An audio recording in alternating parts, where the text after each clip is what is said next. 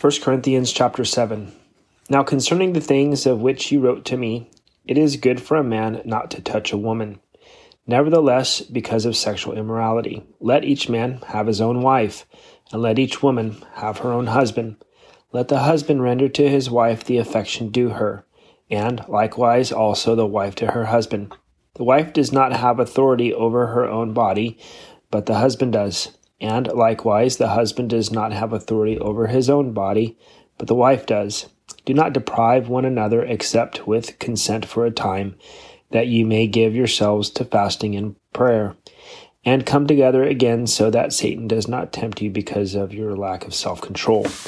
But I say this as a concession, not as a commandment, for I wish that all men were even as myself. But each one has his own gift from God, one in this manner, and another in that. But I say to the unmarried and to the widows, it is good for them if they remain even as I am. But if they cannot exercise self-control, let them marry. But it is better to marry than to burn with passion.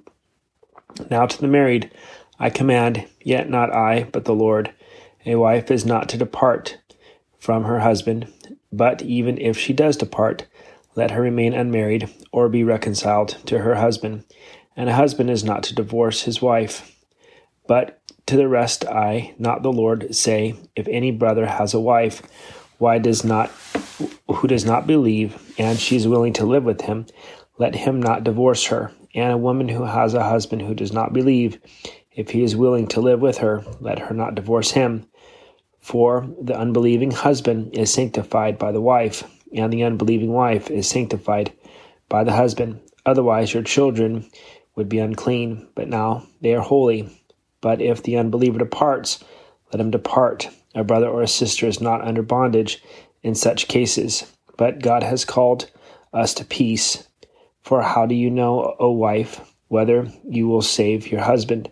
Or how do you know, O husband, whether you will save your wife?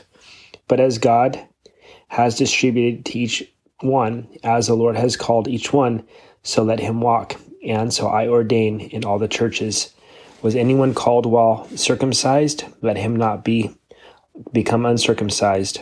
Was anyone called while uncircumcised? Let him not be circumcised. Circumcision is nothing, and uncircumcision is nothing. But keeping the commandments of God is what matters. Let each one remain in the same calling in which he was called. Were you called while a slave? Do not be concerned about it. But if you can be made free, rather use it. For he who is called in the Lord while a slave is the Lord's freedman.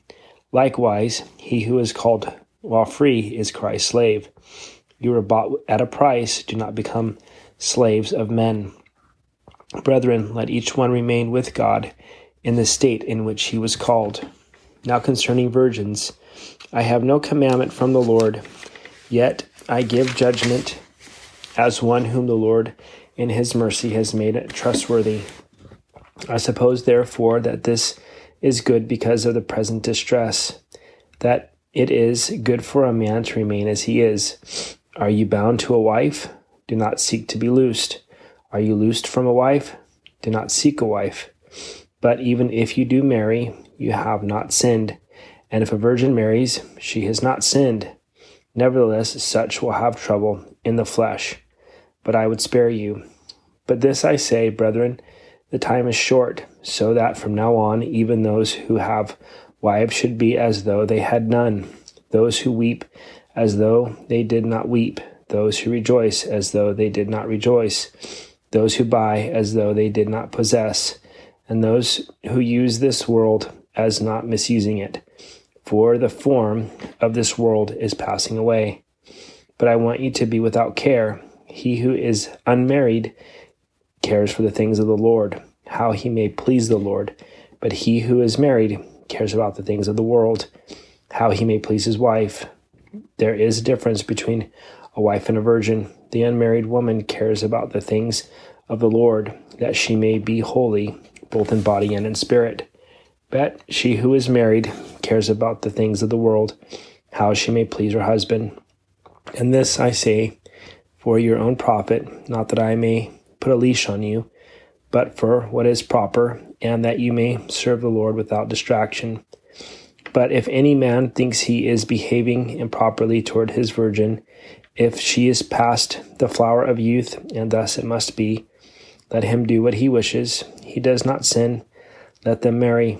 Nevertheless, he who stands steadfast in his heart, having no necessity, but has power over his own will, and has so determined in his heart that he will keep his virgin, does well. So then, he who gives her in marriage does well, but he who does not give her in marriage does better.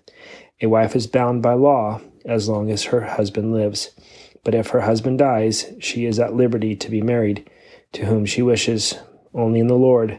But she is happier if she remains as she is, according to my judgment. And I think I also have the Spirit of God. 1 Corinthians chapter 8.